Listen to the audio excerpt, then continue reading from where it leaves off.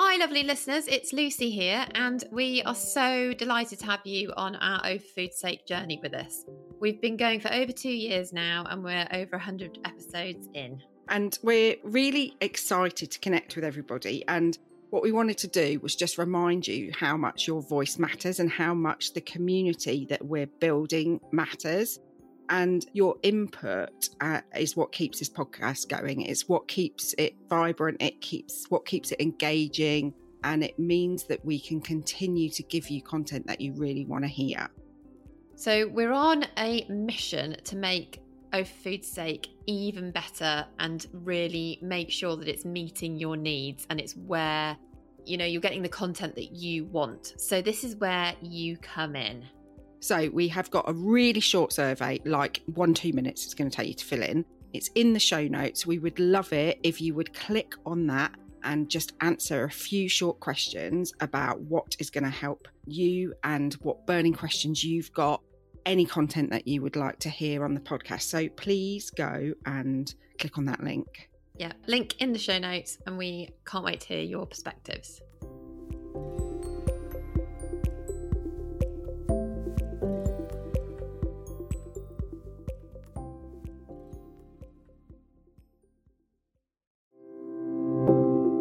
Welcome to the Oh For Food's Sake podcast, where we unwrap the joys and struggles of working in the food industry so you can thrive in what you do best while sustaining a rewarding and fulfilling career or business.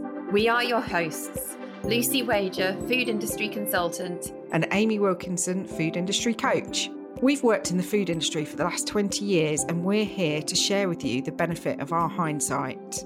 Our podcast is for you to find new ways to cope with the daily struggles, but mostly to inspire you to work on what's not working to ultimately improve your career or business long term.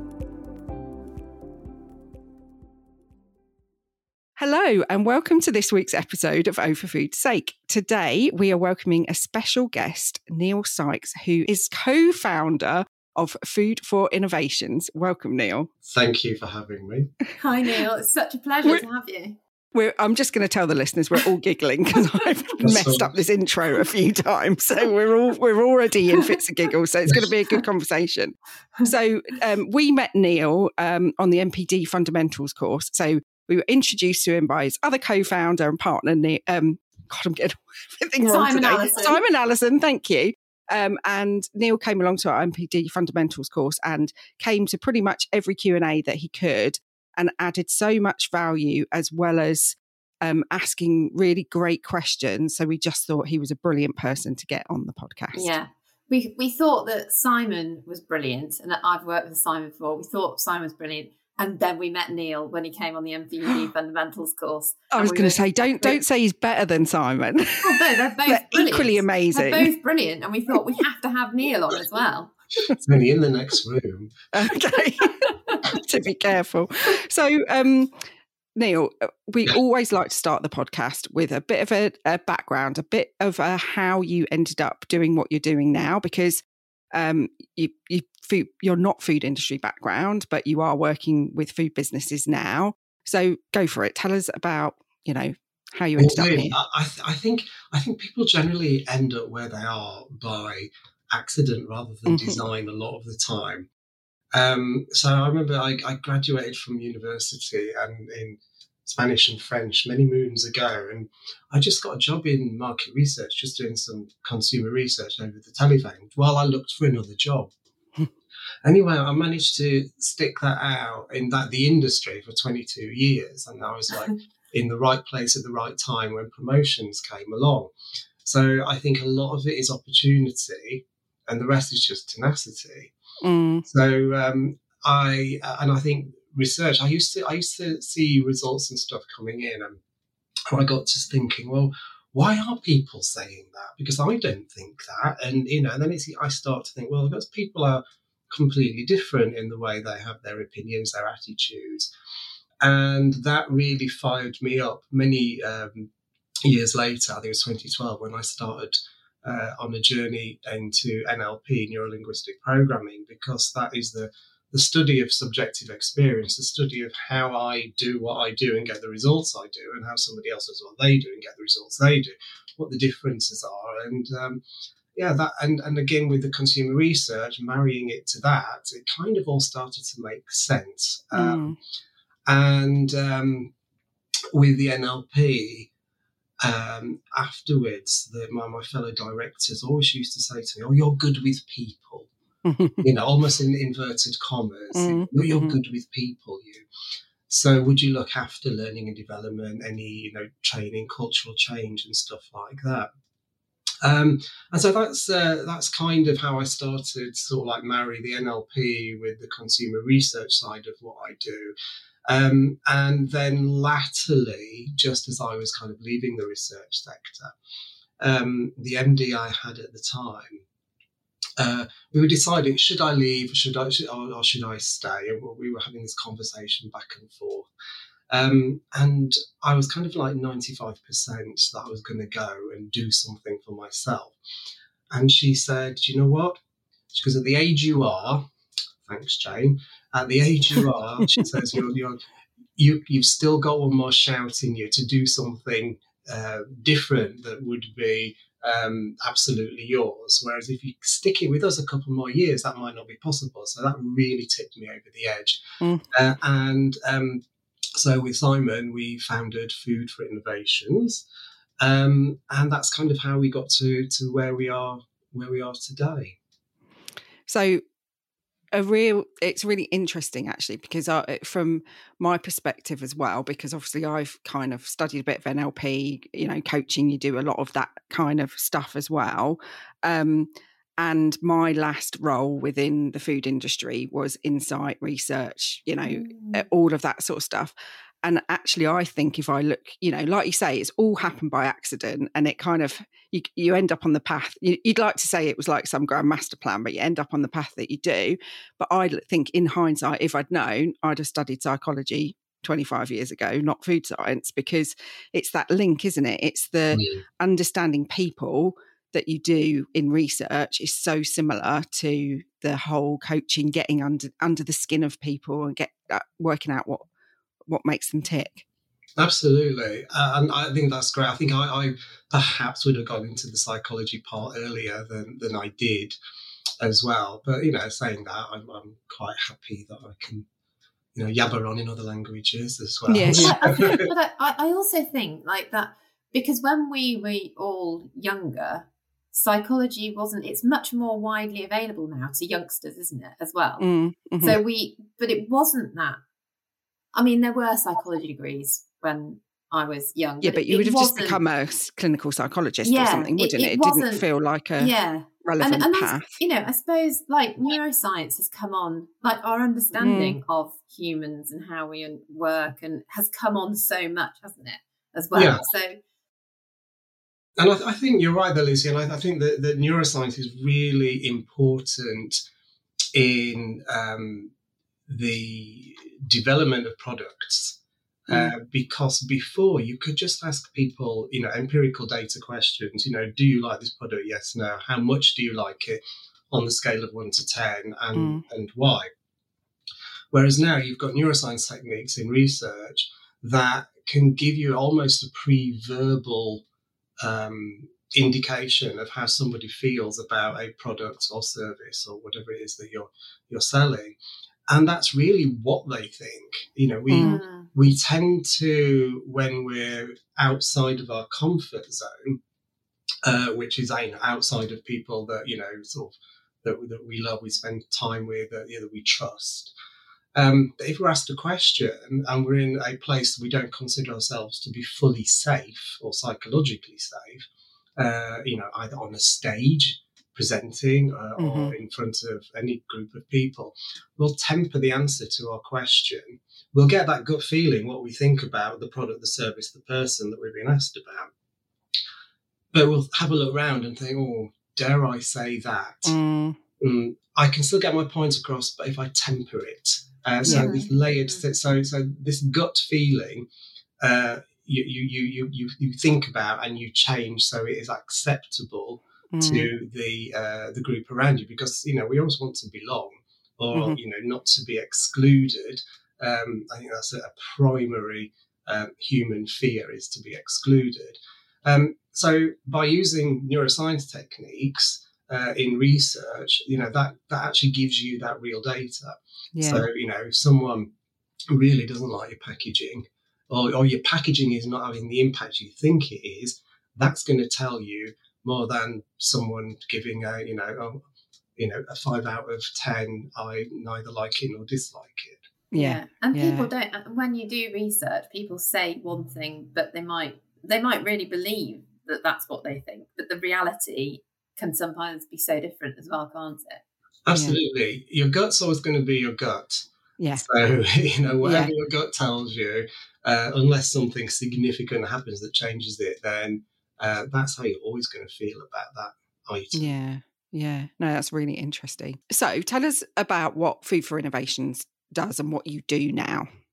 What do we do? Well, we set the company up just about 2 years ago, and literally it was set up and then it was, oh, hello COVID. I mean, it was one of those moments. But in a way that was really good, because it's like we do cultural change through the process of innovation.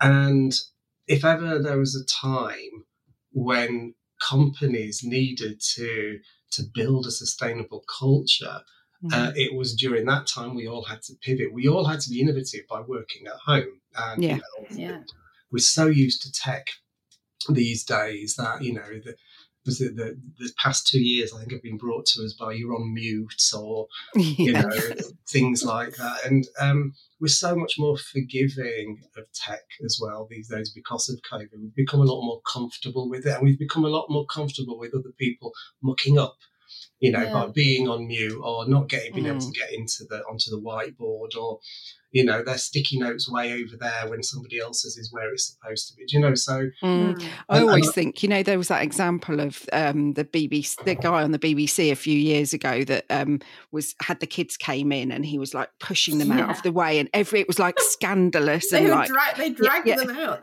Dragged them out and all of that. And actually that's become much more acceptable now. It's like, oh, look, this is my cat. All of that has changed, hasn't it? Exactly. And you know what? And then, when your cat's been on once or twice, people will ask about your cat. Yeah. And it's the kind of stuff that when we used to all be in the office all the time, that we would do around the water cooler. Or, pictures of your kids, or, where you've been on holiday, or, something new you're wearing, or whatever, things like that, that kind of human connection. So I think there's a lot to be said for cats and kids, and what other manner of interruptions happens on Zoom calls and the like. Absolutely. Yeah. So tell us more about Food for Innovations and what, because I know, because the other thing that I want to talk to you about, and we talked about with Simon when he came on, but that was 2 years ago. So like, if new listeners won't know about the 6 Eyes model as well, because you use that, don't you, in the business. So tell us about what you go into businesses and do, and how you use the 6 Eyes model. Okay, well, we use the 6 Eyes model. It's the official name, the 6 Eyes of Innovation. And what I liked about when I came on the NPD Fundamentals course was how they really nicely marry up. And I didn't realise quite how well they married up. Just to put you in the picture as well, I came on the NPD Fundamentals course that you ran, and it was brilliant.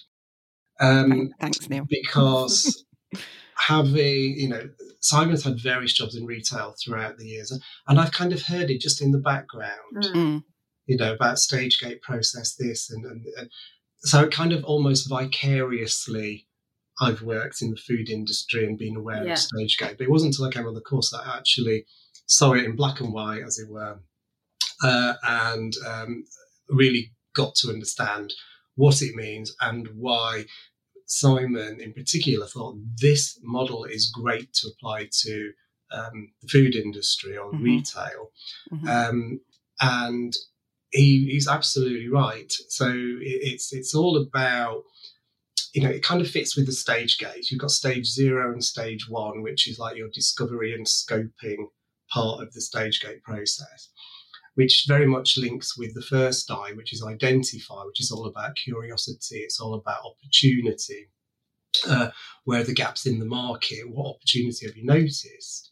And then stage gate 2, where you're building the business case, is kind of links very much with the ignite part of the 6 I's of innovation.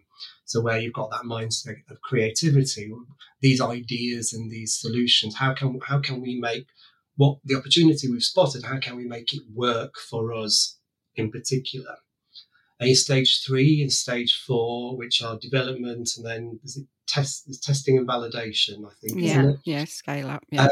So that's where He remembers, Lucy. He remembers it all. Yeah. See, listeners, you need to come on the MPD Fund, or you need to send people on this course, because it obviously works. It does work. And that's all about, how you need to start looking at things critically, about how you can actually make them real, make your ideas real in the world. Because, until then, it's just an idea. So through experimentation, through samples, through trials.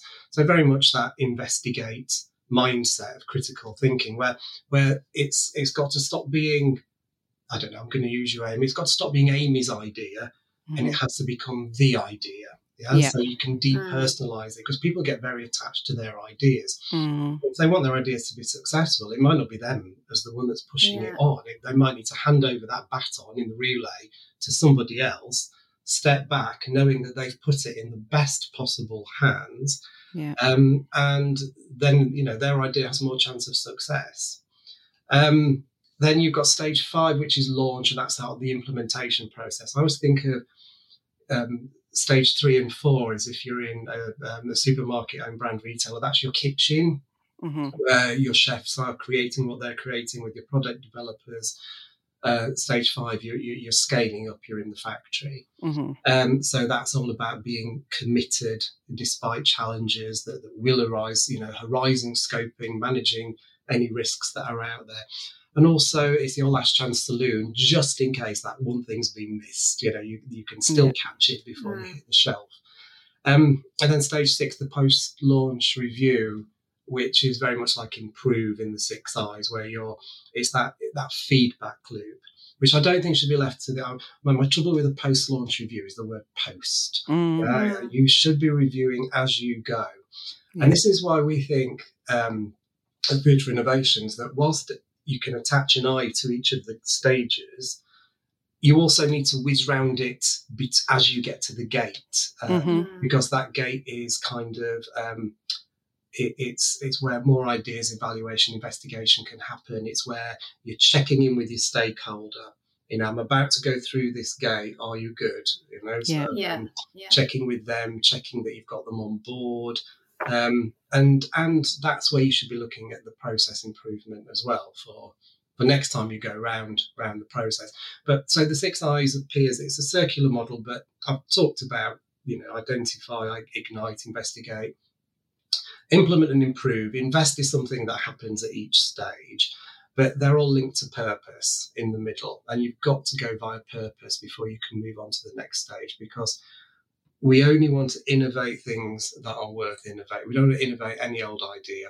If you want to innovate any old idea, you will see it in the likes of B&M and places like that, where you can find your strawberry Kit Kat. Just because I remember you saying that on the course, and I was just like, "That is brilliant." Should. If you want to see how not to do it, go into B&M and see what they're selling cheap. Well, that's it. It's like loo brushes in the shape of a grizzly bear. I mean, like, why? It's like, again, just because you can doesn't mean you should. So, if something's linked and purpose, I've also found that purpose is the antidote to disagreement as well, because if you get your purpose right, and you've got, regardless of everybody's profile on the 6 I's, because it does have a profiler that people can get profile too. If everybody agrees on purpose, and purpose is quite high level, then you can just point back to it each time. People have great ideas. Like I say, they need to pass the baton on to the investigators who are going to make it real. Sometimes it can feel like passing it to someone who's just going to there with, folded arms saying, no, that's not going to work. And that's not, it's kind of what they need to be able to do is to look at the idea in relation to purpose to see what's the best way of saying yes. It's not going to work the way you wanted. However, what we've come up with is. Mm-hmm. Yeah. And I also remember somebody saying it's finding the best way to say yes always, which is not always just a straight yes. Yeah. And this is so, I think you're so right that this is so closely linked with the stage gate process. And I've just been working on a project with a business, and actually Amy and I have also been doing something with a different business, quite sizable businesses, looking at their stage gate process. And however good the process is, the people need to be engaged with it for it to really work. And this is what this is all about, isn't it? And we've both said that actually the business strategy needs to be clear. Like, everybody in the business needs to be clear about what the business purpose is, basically, before this can work, because you're absolutely right. At each gate, sometimes people aren't going to agree and different stakeholders will have different opinions. But if you bring it back to the purpose and the strategy and why are we all here, then it does suddenly become a lot clearer. Absolutely. It's like you say, it's the stage gate process. It's a process, and like there's a lot of other processes in businesses, you know, for any, like, you know, HR, IT, whatever, they'll all have their processes, and processes are written down somewhere. But then you've got, you know, we don't live our life on paper. You know, people do not live on paper. They are real human beings who, you know, you've got the best laid plan there and you're absolutely certain it's going to work. And then it's, oh no, here comes a human. They're going to do something. They're going to sit in the wrong place. They're going to press the wrong button. You know, it's going to happen. So, so I think that's where, you know, being clear on how you communicate with people, how you communicate the process that needs to be done. Because if the three of us all had the same job, we would all do it differently. The company would still get what it required. You know, we'd keep it out of jail, or we'd, you know, make sure that, you know, products were launched on time, this, that, and the other. But we would have a different style. Yeah. So it's accommodating that. Yeah, and I think I think that it's becoming more apparent. Well, not apparent. I think it's becoming more accepted that we have to be a bit more accepting of different people's ways of working. But I think it can be quite difficult in some businesses where it's totally like, this is the structure, this is the way we do things. And I guess that's where stuff can break down, can't it? And miscommunication can happen because even just communication styles, isn't it? It's just like, I remember you telling me a story of you saying one thing and the other person hearing another. Yeah. Drum roll, please, because we're thrilled to announce the much-awaited comeback of the MPD Fundamentals course. Yes, so if you missed out last time, don't worry. This is your chance to jump back in and gain the benefit of our experience and hindsight in MPD and innovation. Imagine having a course that guides you through every stage of the new product development process, from the spark of an idea to a fully fledged product on the shelves. We dive deep into the stage gate process, which is a proven method used by industry leaders across the UK. But here's the best part. We're not overwhelming you. We know how busy you are. This course is designed in bite-sized chunks, making it easy for you to digest and put everything into practice. And by the end of the journey, you'll have all the tools to take your ideas and turn them into successful products. And it's not just about the technical stuff. We also focus on the essential soft skills that make a real difference and help you with the implementation of the process too. But there's also more. You'll have the chance to apply what you've learned in your real life role and make sure that newfound knowledge sticks. And then you have the opportunity to come to our live regular Q&As that mean that you can ask us any questions that you want about the process. So whether you're a food startup, you're a product developer, or you're in another supporting role within the food development space, this course is tailored just for you. And time's ticking. The doors will be closing soon, so seize this opportunity before it's gone. Join us as we reintroduce the MPD Fundamentals course by clicking the link to join. It's a class story about how it's, I mean, excuse me, in NLP, we have one of the presuppositions of NLP is that the meaning of the communication is the response you get. So whatever you say, whatever comes back to you is what it meant. So I told Amy this story the other day. I use it on all my training, so it's a corker.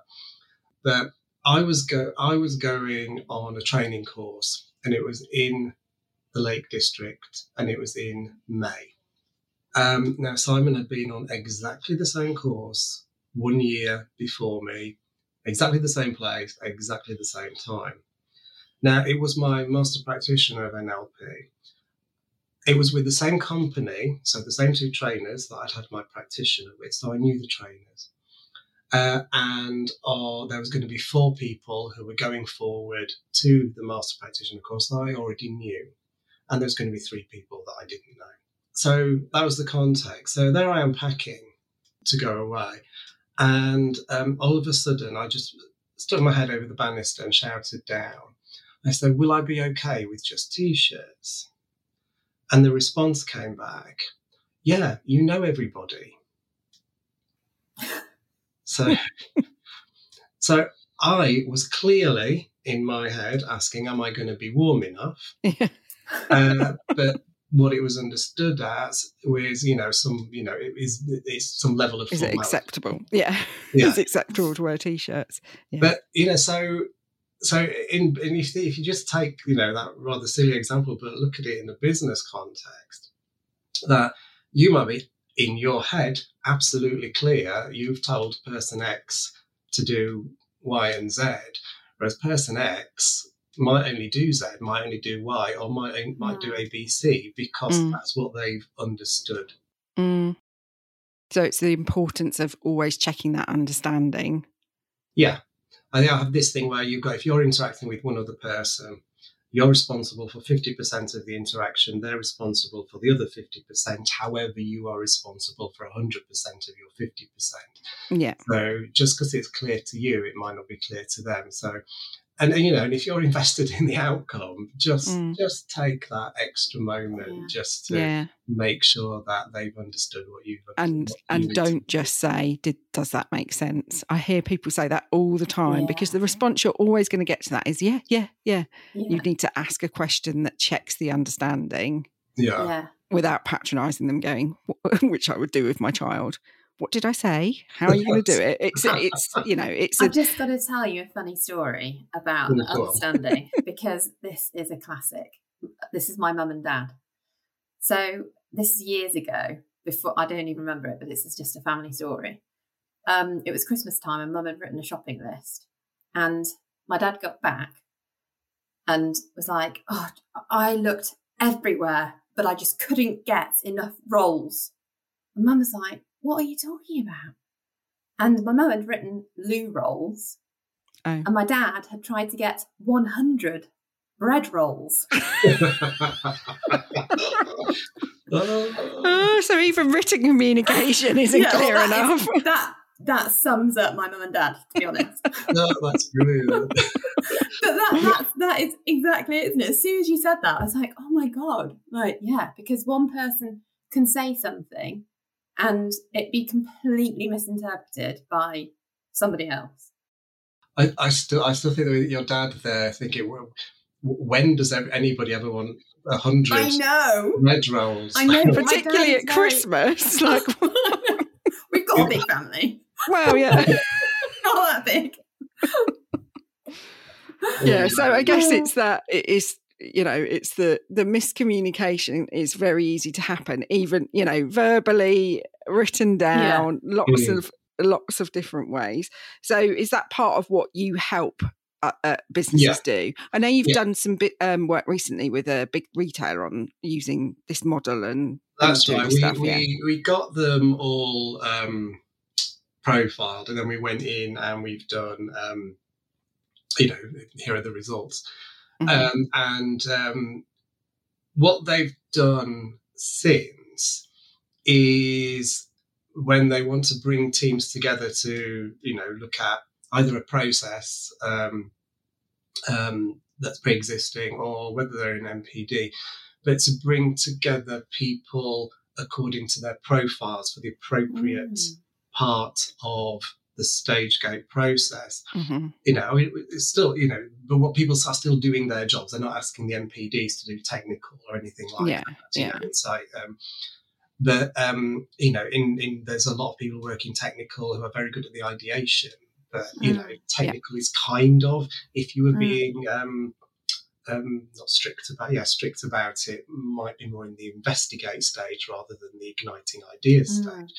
But just because someone works, has a penchant for science does not mean they, maybe it stops groupthink as well. You've got diversity of thought. Yeah. And that's always good, because that's where we, bouncing off each other, connecting ideas that are seemingly disconnected. Someone's going to have a nugget somewhere. So they do that now. And what we also do is we go into company, and again, it's kind of going back to the communication piece here. Because we deal a lot with innovation, we demystify innovation. That's the first thing we do.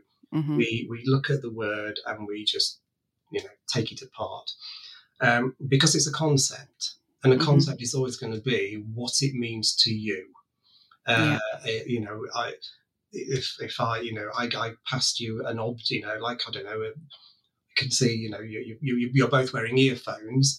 They are earphones, and we all agree they're earphones, and they're always going to be earphones, and they're going to perform the function of earphones. And if you put them down and don't pick them up again for 6 months, they're still going to be earphones doing the same earphone thing. Innovation's not like that. You can't hold it, you can't touch it. It's I can't give you innovation, nor can you give it back to me or to each other. So we kind of take the power out of the word, because a lot of the time people will start a workshop with who here considers themselves to be innovative or an innovator. And you might get in a group of 20, maybe 2-3 hands gingerly going up. So then we kind of demystify it. We take it apart. And we just say it's a word, and a word has power. So let's take the power away from the word. And we look upon it as creating value out of a new idea that you've had. And it could be a new idea that's brand new in the world to everybody, like when ChatGPT came out. Or it could be how you've come across something for the first time that's already pre-existing. So that idea is new to you. Then how are you going to create value from it? Because only by creating, because an idea is something that lives in your head, and innovation is something where value is being created. So what can you do to create that value? And that value could be environmental, it could be financial, commercial, competitive, it could be personal, it could be community or social. And so we get people to think about something they've done they're proud of, either their current job, a previous job, or in their personal life. And they write it on a sticky note, and then we go and pick random ones up. And then, I picked one up once and it just said mince pie on it. So this is interesting. So we wrote mince pie, and then you start get them to explain about what it was. And this was, I think it was going to be the first gluten-free one or something. So so they created value for, socially, because there's some people who want to eat gluten-free. They can have a gluten-free mince pie now. Obviously, that's got commercial and competitive value for the business. And there would have been some personal value as well from having been involved in something with purpose. So because they've created value from an idea that's new to them, then they've innovated. So when they hear the word innovation, they're not scared of it anymore, because I do that. We even had one lady, and she's exactly the reason I do this, who all she did was bring data from different spreadsheets into one spreadsheet. That saved people half an hour. But that's all she done. And she never thought, well, I didn't think that was innovative. Well, you've created value. You've created value that nobody else has done. That's what innovation is. It's not inventing the latest whiz bang. It's creating value. We create value all the time. So demystifying, taking the power out of the word, is a good way of looking at it. I think that's really helpful. And I think, like you were talking about with, if you have people from different functions that are involved, understand their 6 Eyes profile, but then understand that innovation isn't just MPD's job and isn't just about coming up with new product ideas, because let's be honest, that's MPD, not necessarily innovation, that it sort of helps to change the mindset of everybody in the business of it's okay to come up with new ideas. Like, I'm not going to be treading on the toes of other people. I've got an idea, I'm going to put it forward. Yeah, absolutely. Yeah. And sometimes like the real, far out ideas are really good. I tell this story about ideas about how there's this airline that wanted to improve its cabin service. So, because that's all they're selling, really, what happens once you're inside the aeroplane. And so they got a team together and they briefed this team that we want to improve the cabin service, but we're going to give you a starting point. Okay. So we've decided we're taking all the seats out of the cabins in all classes, and we're going to put the seats on the wings, and that's where people are going to fly from now on, outside on the wings. And so everybody had, as I imagine people's faces are now, like, well, how can you're going to fall off, you're going to freeze, it's not going to be safe. I mean, how are you going to have your tea on that little fold down table, and all this thing, So they said, okay, fine. But imagine all of those objections are irrelevant. It's absolutely safe. Nothing bad is going to happen. What do you get by sitting on the wing? And they started coming up with, well, you get a better view, you get fresher air, there's a sense of more space, and all of these lovely, lovely things. And they said, great, now take all of those ideas and put them back in the cabin. Yeah. But without having put the idea where it ought not to be, wouldn't have got something that is, sort of, I don't know, it's kind of restricted. Yes. It unrestricts you, doesn't it? Yeah. Absolutely. Yeah. If it was still in the cabin, you'd be restricted by your cabin. Yeah. And it's almost, it engages a different, I don't know if this is actually true from a neuroscience point of view, but it feels like it engages a different part of your brain, like a more imaginative part of your brain. Yeah. It's that thing, isn't it, where children, like, it takes you back to where you're not restricted, basically, where children come up with like crazy ideas that well, I was just thinking the bed that's behind me as we're recording is often an aeroplane, because Holly turns it into an aeroplane and she uses the big teddies for the captain and stuff like that. Like, we don't do that stuff, do we? Yeah, we lose that sense of play, don't we? It's like an aeroplane to me. You can tell her that. Okay. It's a very messy aeroplane at the moment with all the packing. Don't tell everybody. I don't normally record in my bedroom. We started the podcast from bedrooms, didn't we, in lockdown? But I don't normally record. Yeah. So the other thing that we talked about, Neil, when we were chatting was, and I feel like this needs to be something that's got to be said out loud. This is totally selfishly from my point of view as well. We've talked about some of the models and all of the stuff that we can use that feel like hard, tangible things, and we've talked about the people bit a bit, but we were talking about the term soft skills and how people don't think soft skills are that important, and it really, really grates on me. So I just want to get your viewpoint on that, because I'm going to shut up now. I'm going to agree with you. It grates on me as well, because it's the hardest. I think people call it soft skills who aren't very good at it, and want to make it sound like it's not really what the business does. But it's a business is they're your biggest asset. I mean, I have to say, okay, if every member of your team went home today and never came back in again, would your business exist? Yes, you can recruit again, but really they're the ones that are your business. And a lot of the time they know more about your business than you do. I mean, if you think about, when you've got particularly big retailers, you've got the the customer service department, and you'll have stuff that gets reported at senior management about we've had X amount of complaints about X, Y, Z, and so on. That's numbers in spreadsheets. It's data. What the people who work for you, your soft skill, your people, your organic beings, they're the ones on the front line. They can tell managers more about their business than the manager generally know, because they're not just hearing the complaint, they're hearing how the complaint was delivered. Yeah. They're hearing the upset or the anger or the disappointment or whatever it is. They're hearing the emotion that goes with it. They absolutely need looking after.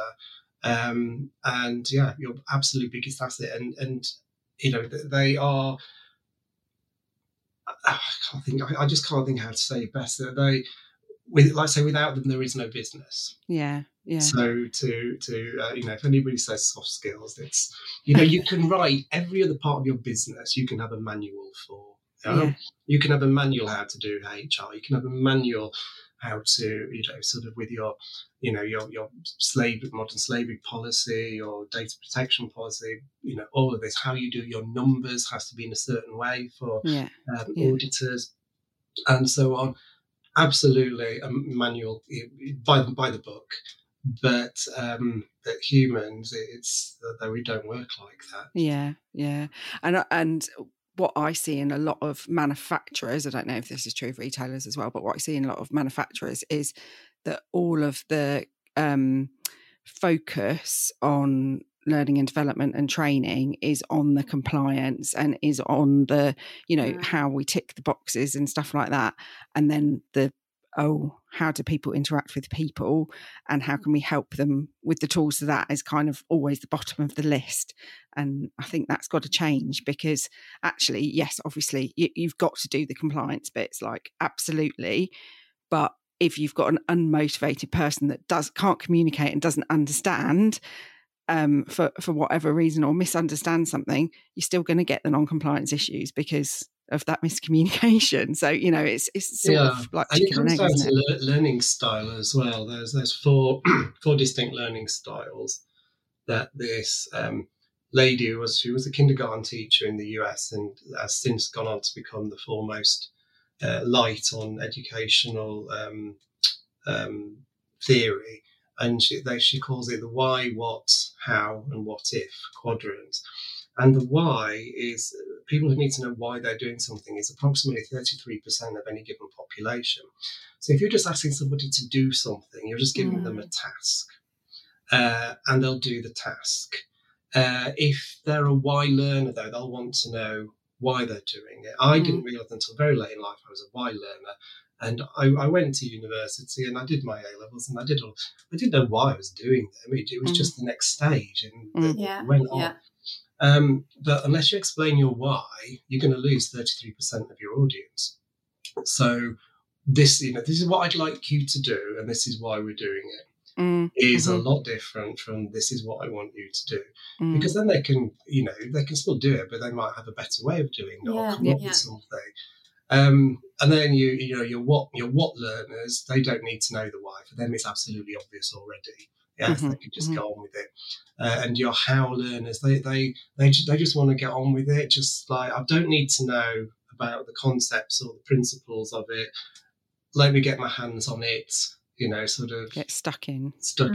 And then the what ifers are, what if we did it this way or that way, or how they might optimize it into another area. It's a bit like if you get stuck on your PowerPoint, when we're all back in the office.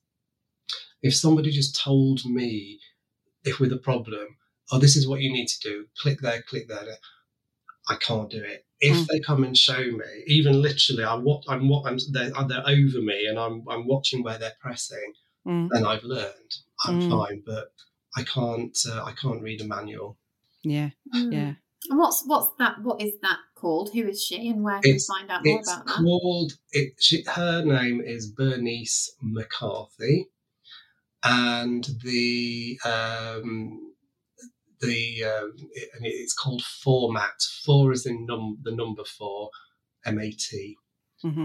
I'm going to have a look at that. That's really interesting. Well, we'll put a link in the show notes for anybody listening as well. It's good, especially for if people got kids, because they can think about because that's how they do it in the US now. But to think about if you're just telling your kids to do something, do they know why you're telling them to do it? Because they might be why learners, and Oh God, yeah, definitely. Why? Why can't you do it? Is usually what I get.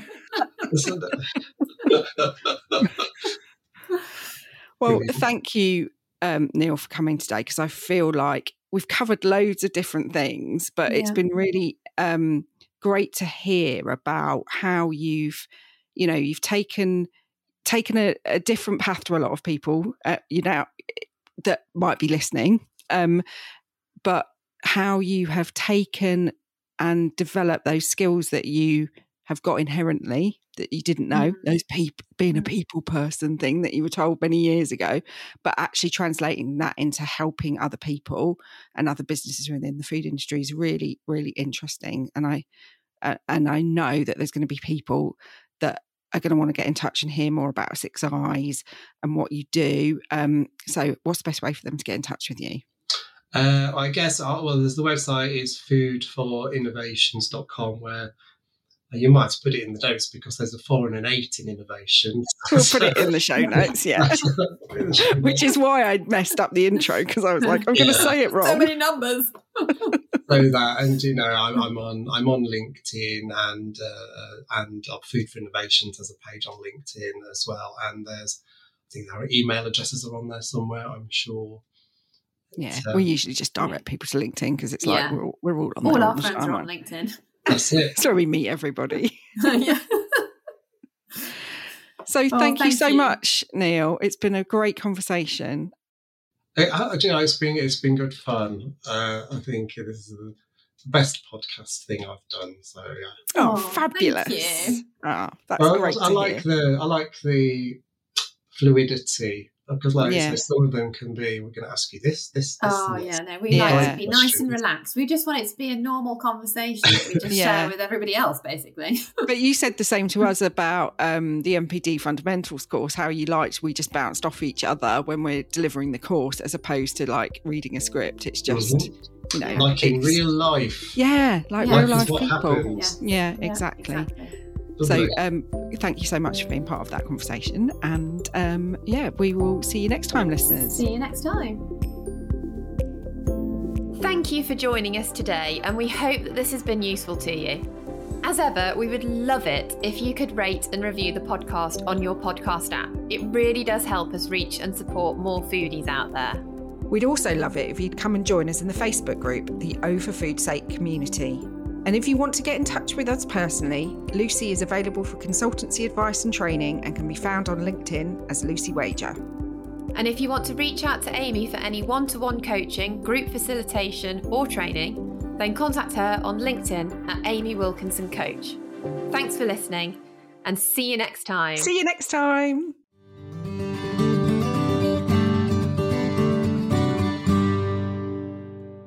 This podcast is sponsored by Damer Ingredients, who provide best-in-class functional ingredients such as starches, proteins, fibres and gums, to name but a few, into food manufacturers across the UK and Ireland. I've worked with Damer on various projects for my own brand and with my clients, and what I love about working with them is their in-depth technical knowledge and their ability to apply that to the specific products that you're actually working on. So they've become an extension to your own development team, supporting them with their knowledge from concept through to launch.